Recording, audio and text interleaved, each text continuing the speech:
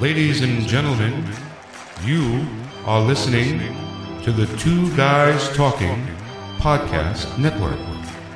Thank you.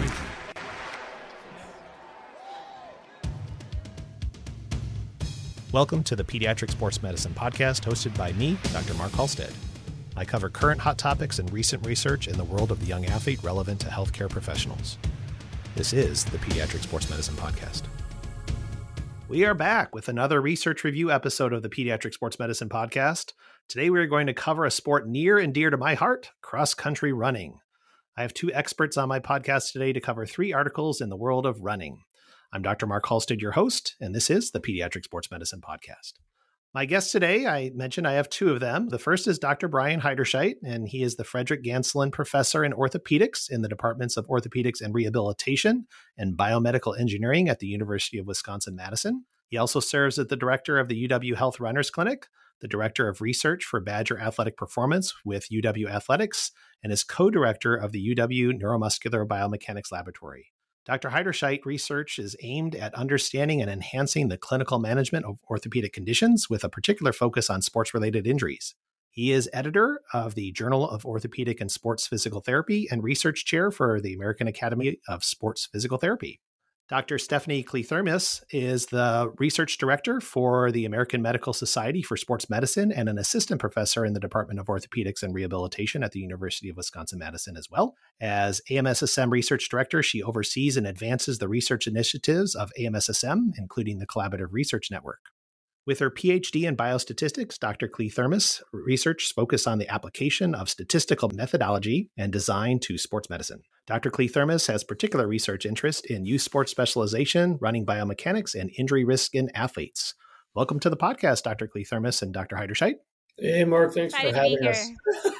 Yeah, absolutely. No, joining us all together. It's all good. Glad to have you guys together. And since we got another part of kind of Wisconsin cohort, everybody knows I'm a Wisconsin grad, so I like to bring my Wisconsin peeps into these things here.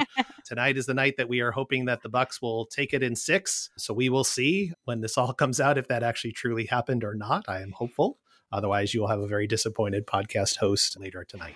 But we're going to start off with the article from Dr. Ashley Marshall. It's called Characteristics of Injuries Occurring During Cross Country, a report from the Athletic Training Practice-Based Research Network. And this was published in the Journal of Athletic Training in December of 2020. Some background on the study. This was a cross-sectional study. Cases were included if an injury occurred during cross-country participation. Care was provided by an on-site athletic trainer, and the data was collected through the Athletic Training Practice-Based Research Network. And this is 104 clinical sites spread over 22 states. And this was collected through a 10-year stretch from 2009 to 2019.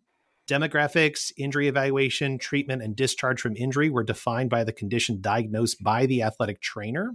Time loss for injuries was defined as a reduced participation level of at least 24 hours.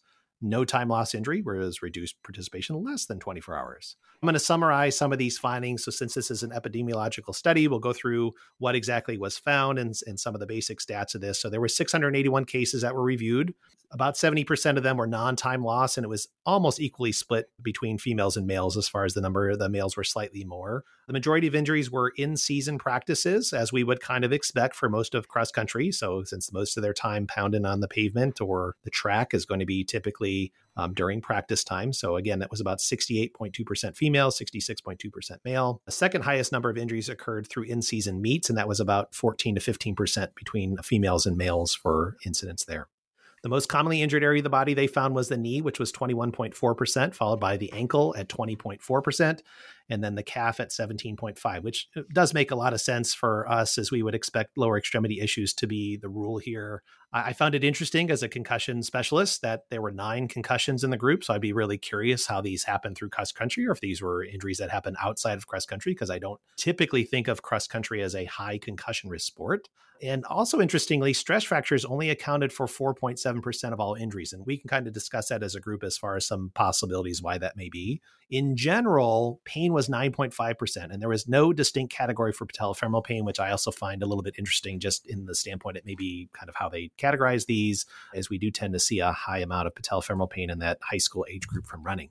In terms of what services were administered, and this was, again, looking at athletic training services, about 28.7% were therapeutic activities or exercises. Another 26.1% was a simple hot or cold pack. And then 23.4% was an actual athletic training evaluation or reevaluation. So they counted that as part of the service as just an evaluation or assessment or another reevaluation. As we would kind of expect here, the non-time loss injuries, so those were the ones that were less than 24 hours, accounted for about 2/3 of the athletic training services received. And again, that makes a lot of sense because if it's a non-time loss injury, we would expect those to be something simply managed by the athletic trainer, maybe not referred out to a physician. And then the average duration of care for all cases was big range here, 5.5, and there was a plus or minus 15.1 episodes of care. And then there was a big wide range here as far as the duration of treatment, which was 27.8 plus or minus 87.5 days. So a big broad range there. Kind of to summarize things, this is the first study that's reported to describe injury and treatment characteristics of cross-country injuries in adolescents and the athletic trainer services workload for these injuries. One of the areas that was discussed, and I'd love to get both of your takes on this in light of the study you will present later, was they made a statement in here that gait retraining was done very infrequently by ATs, which I would kind of expect, and that should be something incorporated into injury rehab protocols by ATs. So to start off with, what are each of your thoughts about the need for this? And personally, I feel that there's something such as gait retraining is done. It's probably going to be logistically difficult in high school, especially as a fall sport for cross country. If anybody's been around an athletic training room in the fall, it is a madhouse. And most athletic trainers, being a single athletic trainer at the school, they're running around like chickens with their head cut off, and football kind of dominates for most of the treatments in that part. So I find that an interesting kind of statement to make in as far as the logistics, but kind of your thoughts, either of you. Yeah, I would agree with that, Mark. I think, to try to jump into gait retraining at this level, and then two, like you mentioned, and that sort of a busy environment is really challenging. As we know with gait retraining, even under the best of circumstances and with a population who's really in tune with their body and compliant to the process, it's not a one and done, right? This is something that takes a number of visits and sessions to reinforce it and to fine tune it. To try to do any sort of generic prescription of gait retraining is extremely challenging, and really in the end oftentimes doesn't hold up. That doesn't even get to the point of knowing when we really should be doing gait retraining. And as you probably know, I'm an advocate for gait retraining under the right circumstances. And not all injuries necessarily require gait retraining. So having an understanding of what their pre-injury mechanics look like, or making sure that when we do see their running mechanics post-injury after a bigger injury, like, for example, a stress fracture, we're really targeting the mechanics that may have contributed to that original injury. Now, we don't necessarily directly know cause and effect, but we at least know certain mechanics that are going to increase biomechanical load to certain areas. And so that becomes the target of our gait retraining. When we do that, it really needs to be a fairly elaborate evaluation and an analysis followed up by usually a series of visits to get to the point.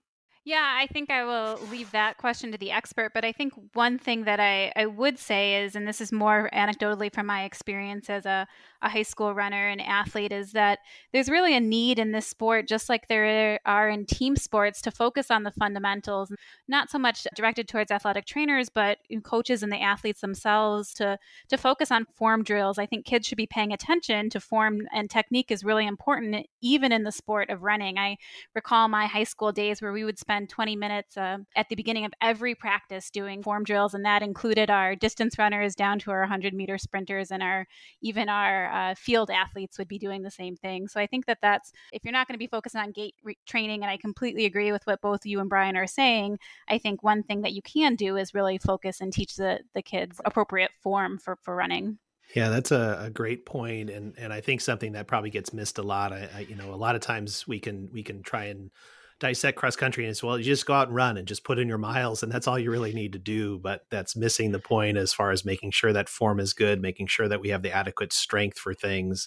And that's where we're going to hopefully keep these kids out of our offices and things like that for assessments and injuries, because of the fact that we're addressing those things proactively. But it's not as exciting to do that in a cross country practice than it is to just go out there and get some miles in. I think it would be interesting also, and this is always a little challenge when we look at an athletic training diagnosis study, if we correlated what they found and what they call their diagnoses to see if we're truly on the right track with what a physician may see. I do tend to see a lot in my office of diagnosis of tendonitis that turns out to be something else. One common thing that I see that sometimes gets overlooked and comes into me as peroneal tendonitis, and it's actually turns out to be a fibular stress fracture. Patellar tendonitis, that's patellofemoral pain.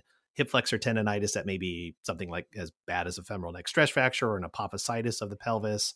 It's not meant to discount any of the diagnostic capabilities of ATs, but again, we have our toolbox and we know what stuff we can easily assess in those situations. And again, frankly, it's hard to get through a full training room of athletes and necessarily do a full assessment on everybody. And we know, honestly, high school athletes don't always disclose everything of how bad something may hurt, as they want to get out there and they want to keep participating and they don't want to necessarily let on what may be going on. In the big picture things, I'd be curious if those injuries that were managed by the AT, at what point of the season some of these also occurred. I could see more non-time loss injuries because an athlete may not want to miss out the end of the season. They may not fully disclose the extent of their problem. So we can see that as well. And, my office, typically those first few weeks after a season ends, whether it's fall, winter, or spring sports, is usually loaded with kids who have just been kind of managing through their injury as much as they can because they didn't want to stop. They did acknowledge limitations in their study as, distinguishing in their system the diagnosis of shin splints. It was grouped into tendinopathy, which seems like a little odd kind of grouping there. And they couldn't break down sprain or strain individually, which is a big distinction because we're talking about a ligamentous injury versus a muscular injury. And those could be two different expectations for management and recovery. So I think that was a big limitation there.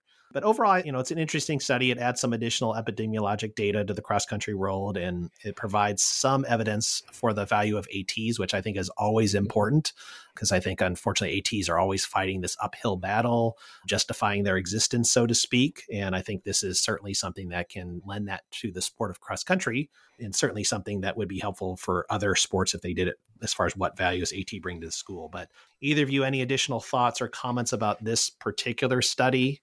Yeah, just one other piece to it, like you mentioned, Mark. I think one of the real advantages of this study is that it shows the number of injuries that the athletic trainers need to deal with related to cross country in the fall. And as you mentioned, this is oftentimes a secondary sport in the fall for the high schools where football may be the priority. So you've got this large football team that requires a tremendous amount of attention. And typically you're going to have a large cross-country team, both male and female, to deal with as well, who also needs quite a bit of attention based on the epidemiology here. I mean, it's hard to fathom a single AT at a larger high school being able to handle all of that and handle it well, right? It's a lot of time that they've got to deal with these issues. Yeah, for sure. I think the other part of that too is just also acknowledging the fact, I get a lot of parents that come into my office and basically say, yeah, we didn't really go see the athletic trainer because we don't know that they know very much. And, that kind of the trainer, what's the trainer do kind of thing.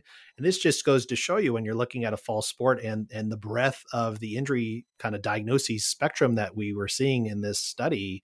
And then you throw that onto football, which is pretty much for the most part all acute injuries as opposed to the overuse injuries we see in cross country, and just that knowledge base and having to have that spectrum of knowing all those different types of things and how to manage that and how much the athletic trainer does bring value to the school.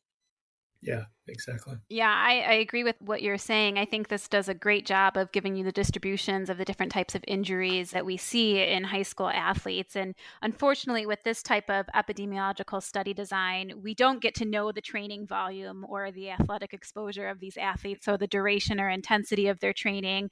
And I think that's just hard in general to capture in runners, but it would be really valuable to learn more about what predisposes them to certain types of injuries as it relates to their training volume. And temporally as well, as you brought up, Mark, I think you anecdotally said you see a lot of these athletes at the end of the season, but I wonder if you could also see some overuse injuries at the beginning of the season, especially, like we've seen with COVID, after time off, after they take their summers off or don't run a high volume and then all of a sudden are jumping into cross country training. It'd be really interesting to have a better sense of temporally when these injuries occur and what types of injuries occur.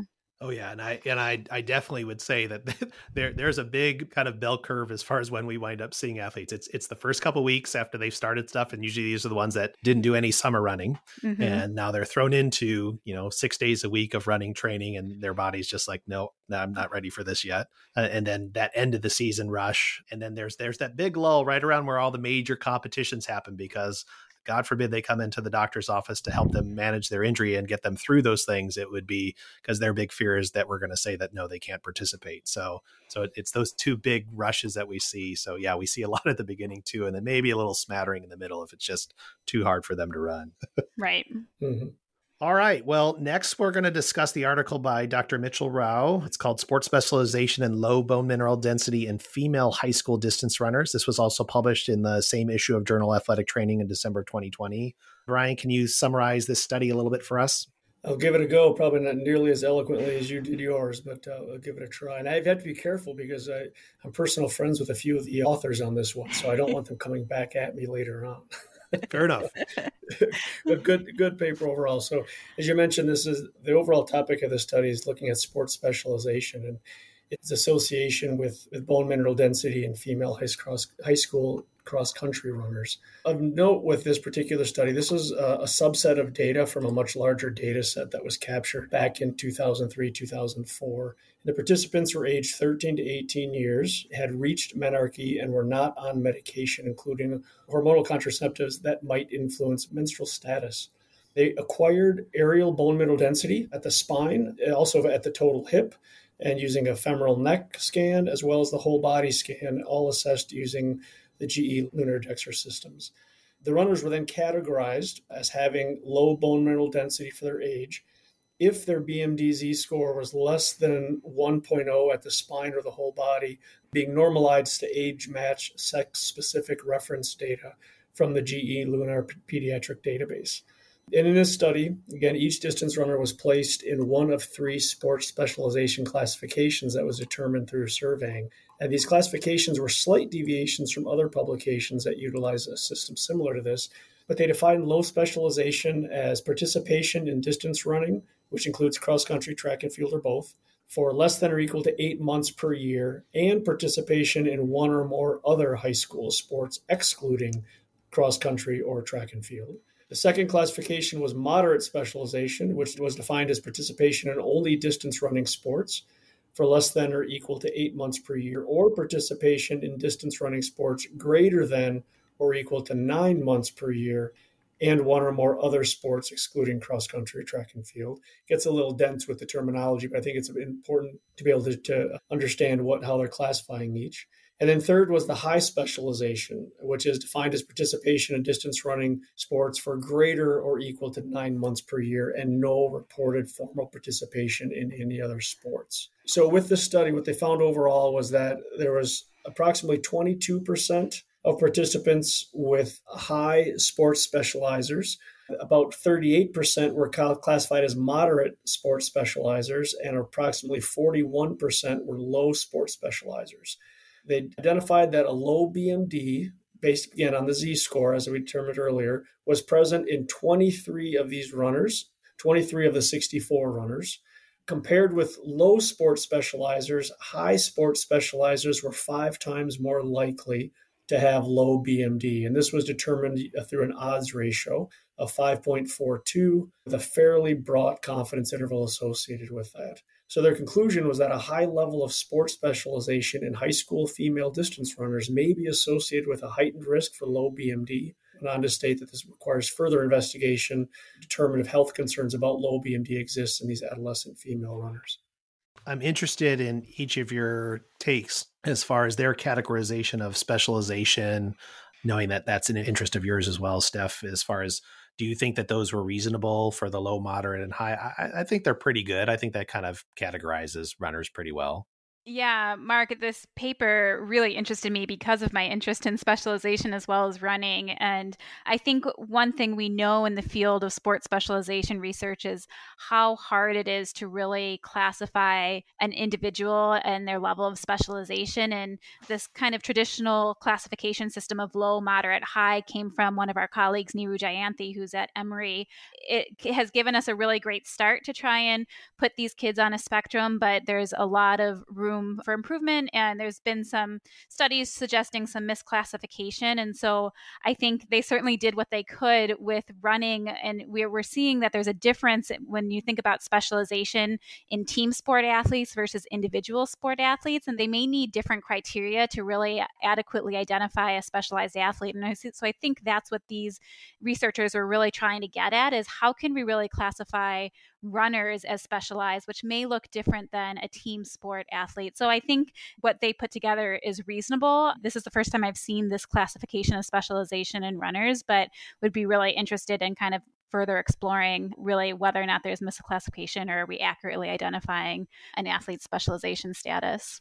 I think the other thing that was interesting and a little intriguing to me with this study is because it was done in California, I think this research study has a little bit more of the Hispanic and Latina population, which I was a little intrigued about because, we don't tend to hear as much about that in some of these research studies with that. I was kind of curious how that was going to pan out, just looking at the statistics here, if there was any differences just from a race standpoint as far as the sport specializers. And I mean, just looking at the kind of basic statistics, if we look at the Hispanics in this particular group, they were percentage wise, just from numbers 6 out of 20 were high specializers as opposed to 7 out of 31 for white. So I'm a little curious as far as just socially there. But I was kind of curious about that because I saw that wasn't really kind of talked about, or we don't get to see that very much in other research studies.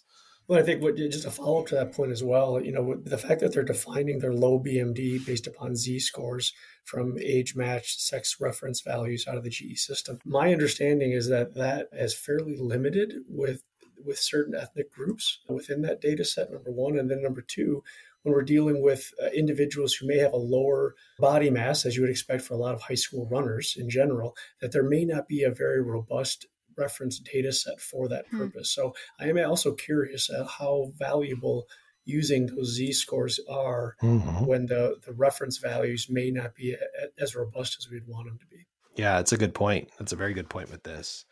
I'm curious just from a statistical analysis standpoint of the two models that they had there, where they had the factoring in menstrual history in the second model as opposed to not in model one. Do you think either you think that has any, does that lend any additional information for this study as far as trying to tease out what their conclusions were? Yeah, I think it does, certainly, Mark. They first looked at the association between sports specialization and low BMD without adjusting for menstrual status or menstrual dysfunction, but they did adjust for BMI and gynecological age. And then for the second model, they added menstrual status in there, menstrual dysfunction, and they really got similar results in both models. Certainly, as you add more variables to a model, you're going to lose power to identify associations. But what I think is kind of key in comparing those two models, they did not see when they added in menstrual status into that second model, they did not find an association between high levels of sports specialization and low BMD, but they did say they identified a trend. So they found a p-value that was close to reaching that 0.05 significance level, but not quite there. And so what we didn't see in this article that I would have liked to see was the association between sports specialization and menstrual dysfunction, because I hypothesized that maybe menstrual dysfunction is serving as a confounding factor between that association between sports specialization and low BMD. And so we saw them look at the association between menstrual status and low BMD, but not necessarily sports specialization and menstrual dysfunction or menstrual status. So I think I would have liked to see that component of it to really assess whether or not this is actually a confounding variable in that association between sports specialization and low BMD. But maybe to back up maybe one step and even bring in a little bit from the last article, I think these researchers actually hypothesize a really interesting mechanism for that association between sports specialization and injury that they kind of talked about in their introduction. And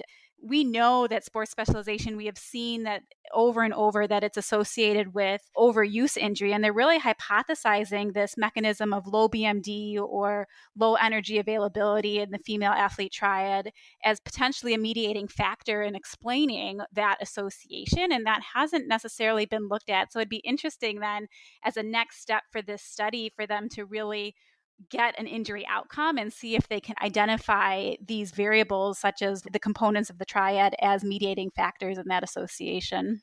As always with any research article, it always leads to more questions. It right? does. It does.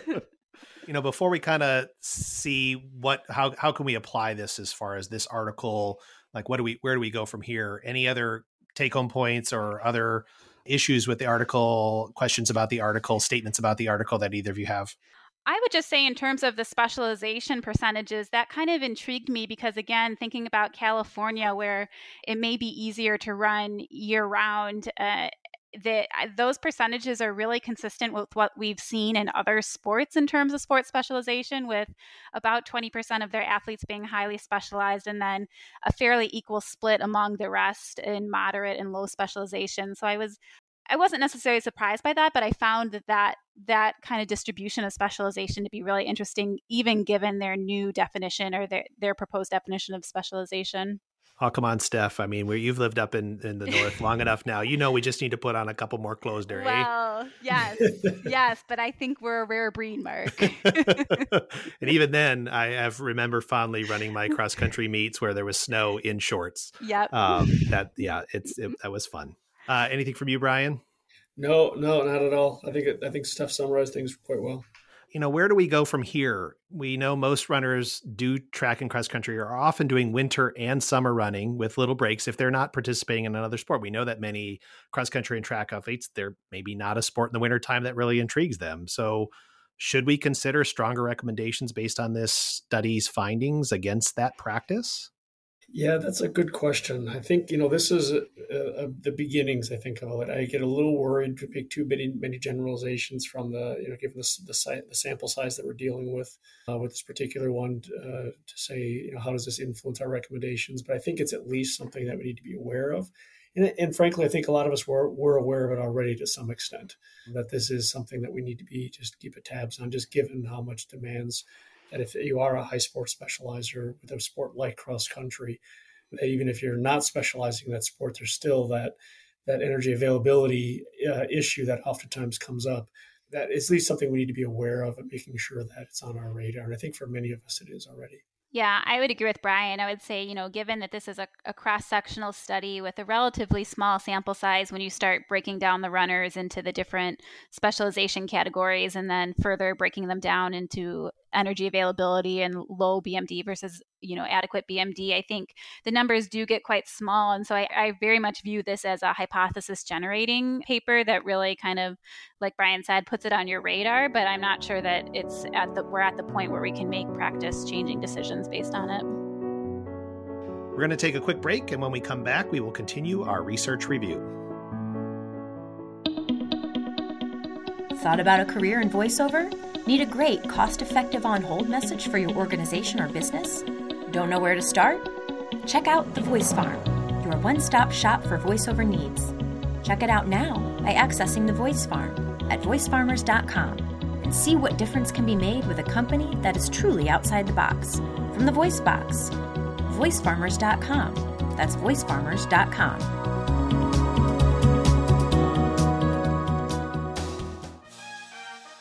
Dr. Mark Halstead here. Do you like what you're hearing on the Pediatric Sports Medicine Podcast? If you want to learn how your business, organization, or effort can benefit from my focused audience of professionals interested in pediatric sports medicine, connect with us and let's have a conversation. You can reach out to us at pediatricsportsmedicinepodcast.com.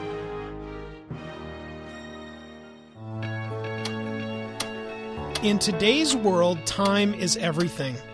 When editing podcasts, you know as well as I do, time flies. But it's not the good kind of time flying. It's the kind of time that eats a hole in your pocket. Reclaim the time you lose when you edit your podcast. Connect with the Editor Core. The Editor Core is a group of seasoned, experienced podcast editors that'll get your editing done and out the door. Use your reclaimed time to make more content. Make your podcast soar with the Editor Core. EditorCore.com. That's EditorCore.com. We are back with Dr. Cleve Thermos and Heiderscheit, and we are reviewing several articles about running today. So finally, we will tackle the review the article from our guest today from the British Journal of Sports Medicine. Was published in 2021. It's called Lower Step Rate is Associated with Higher Risk of Bone Stress Injury, a Prospective Study of Collegiate Cross-Country Runners. So Stephanie, can you take our listeners about your interest in this particular topic and why you wanted to research this, and then kind of summarize your findings for us? Yeah, I'm sure. I'm happy to do that. I would just maybe start personally and say, as an endurance runner and as a data person, I certainly have interest in all things running and really enjoy digging into all the different types of data you can capture in the sport of running, because there's a ton of it. That's certainly a personal interest, and the opportunity to work with Brian and his team and to talk running on a weekly basis is certainly a gift. But more broadly, as a sports medicine and sports science research team, I think we're often thinking about injury prevention and how we can keep our athletes healthy, especially our collegiate athletes here at UW.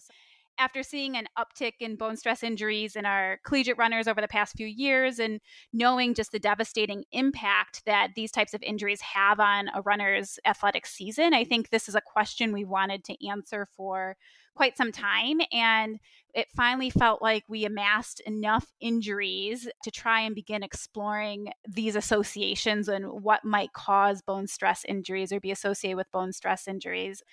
In terms of our paper, our primary objective was to determine if BMD and running biomechanics were prospectively associated with a bone stress injury. And the literature on both of these risk factors, biomechanic risk factors as well as BMD, has been mixed. I think both of these are thought to influence injury risks, but studies have been limited by cross-sectional or retrospective designs, too few numbers, and really no studies have looked at these potential risk factors in combination in a prospective manner. And so that was really the power of our data that we had and we wanted to leverage. So what we did is we took 3 years of prospectively collected data on our cross-country runners, and we routinely collect preseason gait testing data on them, and as well as DEXA scan data. And we looked to see if we could identify associations with BSIs through that calendar year. And we chose certain biomechanics variables that I'll defer to Brian on, but they're commonly used to assess an injured runner's mechanics and are specifically targets for gait retraining that they use with their athletes. And so we were very cognizant of the biomechanics variables that we selected. And we defined a bone stress injury as essentially an MRI-confirmed stress fracture or stress reaction that occurred during that calendar year after their gait assessment as well as their DEXA. So after data cleaning and our final data set was kind of compiled, we had 54 unique athletes, and those athletes had anywhere between 1 to 3 seasons of data, or 1 to 3 years of data, depending on the number of years they've been at the institution. And 60% of those athletes were females. And over the 3-year period, we observed 32 bone stress injuries on 24 unique athletes. And so in any given year, that amounted to between 30 to 32% of athletes obtaining a stress fracture. So thinking back to that first paper where that number was small, this is quite a larger percentage of our athletes were obtaining stress fractures on that year-to-year basis. 25% of those bone stress injuries occurred in the sacrum, 22% were in the femur, and then 15% were in the tibia and fibula. And when we looked at kind of biomechanic associations with bone stress injury, univariably, we identified a history of BSI as a primary risk factor for future BSI. And that should surprise no one, because it's very well known that a history of injury is often predictive of future injury. But we also found some interesting univariable associations with step rate and vertical ground reaction force impulse, as well as center of mass vertical excursion. But our primary conclusions really come from our multivariable model that adjusted for history of BSI as well as sex, which is also known to be associated with not only biomechanics and BMD, but also injury risk.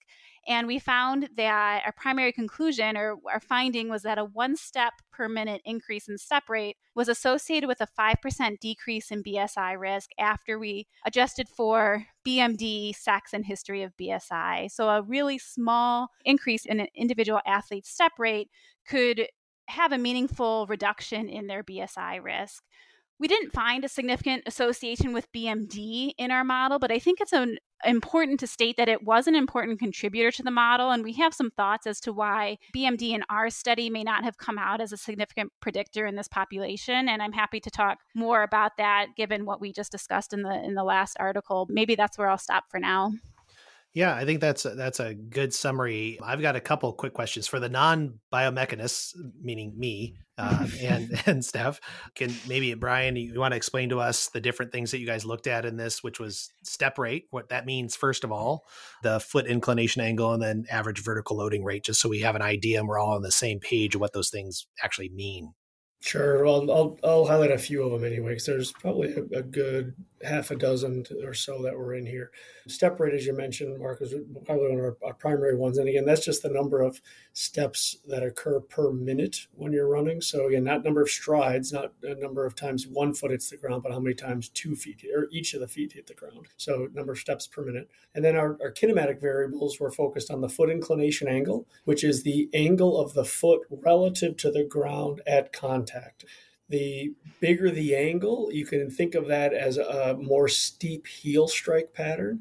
An angle of 0 would be akin to like a midfoot strike. And then a negative angle would be more associated with a toe strike or a forefoot landing.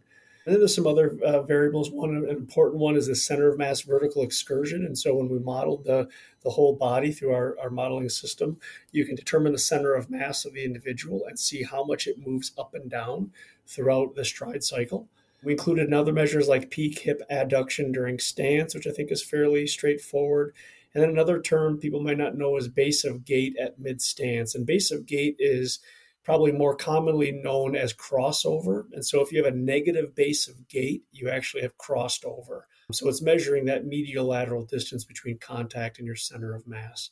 And then the remainder of our gait variables were force related. They were focused primarily on the vertical ground reaction force or some aspect of it. So whether that's the peak force, the overall peak, the impulse, which is the area under the curve that happens, the impact peak, that transient peak that sometimes gets a lot of attention when it comes to bone stress injuries. And then another very common one, the average vertical loading rate, which is probably the one that's gotten the most attention with respect to bone stress injuries. And that's that slope of the ground reaction force curve. So how quickly does that vertical ground reaction force rise during initial contact? So typically that we're talking about the first anywhere from 25 to 50, maybe 75 milliseconds after contact. So when we talk about step rate, can we use that term cadence interchangeably or no? I think so. I mean, sometimes you'll see stride rate pop in there with cadence, but I think more oftentimes than not, step rate and cadence are used interchangeably. And I'm going to come back because I'm going to ask you a question about cadence in a little bit. What I found fascinating as I was looking through your study is the bone stress injuries that you guys found in this. And I was looking through this list and I'm like, this would not be my top 5 list that I would normally expect to see for most of the runners that come into my clinic, because we always talk about tibia being number 1 and metatarsals and then fibula. You had a high rate of sacral stress fractures. Do you have any explanation why you saw these particular spectrum of stress injuries as opposed to some of the ones that are reported as being much more common? Yeah, I'm happy to jump on this one as well. I mean, I would say that we were a bit surprised as well, or I should say we were probably surprised 3 or 4 years ago when we started to see more sacral stress fractures. And really, why 3 to 4 years ago? It's not like anything changed in our training habits or we recruited different athletes. It's really when we started to take these types of measurements on our athletes more rigorously. And so we were tracking these more commonly. And when we started to talk with other universities and other high-level programs, this is many times the feedback that we got was that, yeah, they were seeing a much higher sacral stress fracture or bone stress injuries than I would expect in most populations. I mean, typically, right, you think of sacral as being this rare injury, the one that maybe happens once a year or so in your practice. And admittedly, before I started working with the collegiate athletes, I think I probably saw a couple of sacral stress fractures over a 15-year period. I don't think it's necessarily specific to our athletes as much as it is specific to this level of athlete with this volume of running that is more prone to this type of injury when we see these happen more commonly at the professional and at that elite level. I'm interested in as well as that too, because, many of us may kind of push that aside. You have some low back pain in a runner that's not debilitating because, some of the sacral stress fractures I've seen are pretty debilitating, but some of them are not. It may be something that we're just assuming that the low back pain that a runner gets, we're not thinking of stress fracture in our differential as high as we probably should. And it may be just be an overlooked injury. And that's as I teach all the residents and medical school students I have with me, when we have a runner with hip and groin pain, you better be thinking of femoral neck stress fractures high in your differential, because that is the one you don't want to miss. But again, it's one of those that you're only ready to see what you're ready to see kind of thing. And so I'd be curious too, if that would be something that we looked at a little bit more of runners with back pain, of what the incidence of sacral stress fractures would be in that population. I'm really intrigued by that. Yeah, I would agree. I think it is something that may be not identified as often as it could, but interestingly, it pops up on a physical exam pretty clearly when you're doing that single leg hop test, right? Which is a very generic and obviously not specific to sacral stress injuries, but it'll be very pinpoint, localized pain right over that spot. And I would say we've seen that positive on just about everyone that's come through the door in recent years. And Brian brings up a great point there, and that's a teaching point for those of you who are out there evaluating these athletes. I find tremendous value in the single leg hop test and looking for stress injuries for people in various spots, especially for the femoral neck. For that one, I tell, if that person gives you like the craziest look, like there's no way in hell I'm going to hop on this leg because that's going to cause me significant pain, that to me is a femoral neck stress fracture until proven otherwise, because they give you that look like you've got to be joking. You're going to ask me to hop on this one leg. So once you start to see those things, and you see that, especially in any body part, I mean, we see that in tibia, fibula, maybe not as much just because it's not as much of a weight bearing bone, but certainly if you have those types of findings, and that single leg hop test is a very valuable test, much more so than I find like the fulcrum test and things like that in evaluating stress injuries just from a clinical standpoint. Yeah, agreed. So Steph, you wanted to talk about bone mineral density. Let's talk about that. I'm curious what your postulation you were talking about here is. Well, we kind of hypothesized that we would see an association with BMD and BSI given previous literature and, even what we were just discussing in the previous article. And it didn't pop out. And, a few things as we were kind of further exploring this really kind of came to fruition for us. And one is that we actually have a fairly healthy running collegiate population or runners with respect to BMD. We had at just 2 time points, we had 2 runners that their BMD Z-score went below that 1.0 threshold. And so I think that is this homogenous kind of group of runners where their BMDs weren't really adversely low, probably contributed to the lack of findings from BMD. And the other thing that I would just point out is that we did not have BMD specific at the spine, which has particularly been shown to be associated with BSI, and where even the last article really pinpointed that the spine value. And our BMD measures we pulled from the DEXA were whole body as well as lower leg, and so I think there's room to really fine tune some of those BMD measures, and we think that it may just be more of a power issue for us in that homogeneous population, or that lack of spread in BMD scores as to why that really didn't pop out, even though it was certainly contributing to our multivariable model. But that was certainly a surprising finding for us. I'd be curious if you went to a different institution, not to just tout Wisconsin, but, obviously, there's been, Brian's been there for a long time, and there's a lot of emphasis on the running, just the teams there in general and overall health of the athletes. And that if you took that and you went to a different institution who may not have as much proactive kind of assessments for these athletes in kind of maintaining good health, would you find the same kind of outcome or kind of results that you did? Yeah, that's a really good question. I mean, we've got a really good relationship with our coaches. And like you say, we've worked with the athletes over the years. We meet with all of them at least once throughout the year, many times in the off season, just to talk about where they're at and review some of their data. So they're pretty aware of both their mechanics and their body composition as it relates to their training. So that's actually a really good point that I hadn't thought of before, is just how familiar our athletes are with this type of data and how that may influence some of how they approach their training as a result of it. I was asking earlier about cadence and step rate. This is kind of off the topic of the actual study itself, but how useful, as someone who's running biomechanist and then obviously someone who runs a lot, and Steph, would you find that the various wearables are as far as truly assessing cadence? Good question.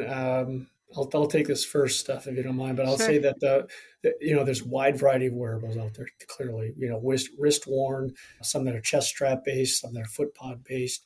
even up to 7 years ago, when maybe they weren't as refined as they are now, they were still pretty darn accurate. From a running step rate perspective, you can get within typically, anywhere from 2 to 4 steps per minute. Is where your error zone might be. Now, again, that's using a running based instrument. It's not taking a walking based instrument and trying to extrapolate it to running or use it for running. That's where your error will definitely be off quite a bit more, even as high as 10 to 15% in those instances. So I think overall they can work pretty well. I am cautious to tell people to pick a step rate number and monitor that with your wearable, because we also know that step rate naturally fluctuates during the run. Even if you're running at a generally constant speed and over a general terrain of the same slope, your step rate will ebb and flow upwards of 2%, maybe 3% during the run.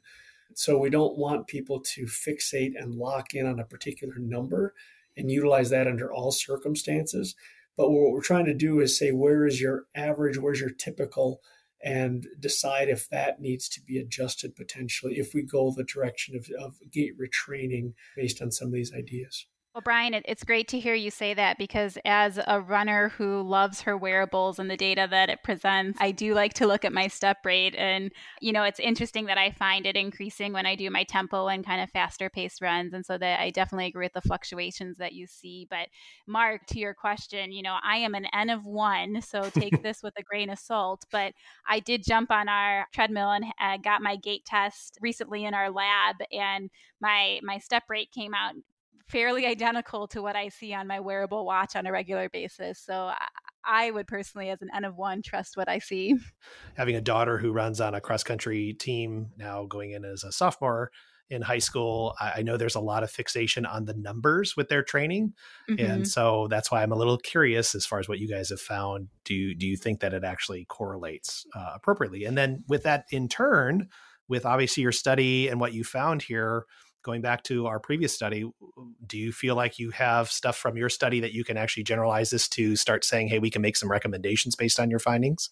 I think so. I'm excited to start to utilize some of this information with our athletes. And we've been doing this a little bit over the past year or so, where we will try to flag athletes preseason who have a particular set of biomechanical data that we're concerned with in terms of the risk of BSI. And in particular, if they have had a prior BSI or multiple prior BSIs, and they show these particular gait characteristics, such as a lower step rate or higher peak vertical ground reaction forces, then we really want to make sure that we're at least meeting with the athlete, reviewing some of this information with the athlete, seeing if there are potential ways that we can refine their mechanics to reduce some of those loads without compromising their performance, which can certainly be a bit tricky at this level, but it is absolutely doable. And we've done it and we've had good success with it, but we use it on a very specific basis. We try not to make generalizations and say, hey, we want all of our athletes to run at a particular step rate. That makes no sense,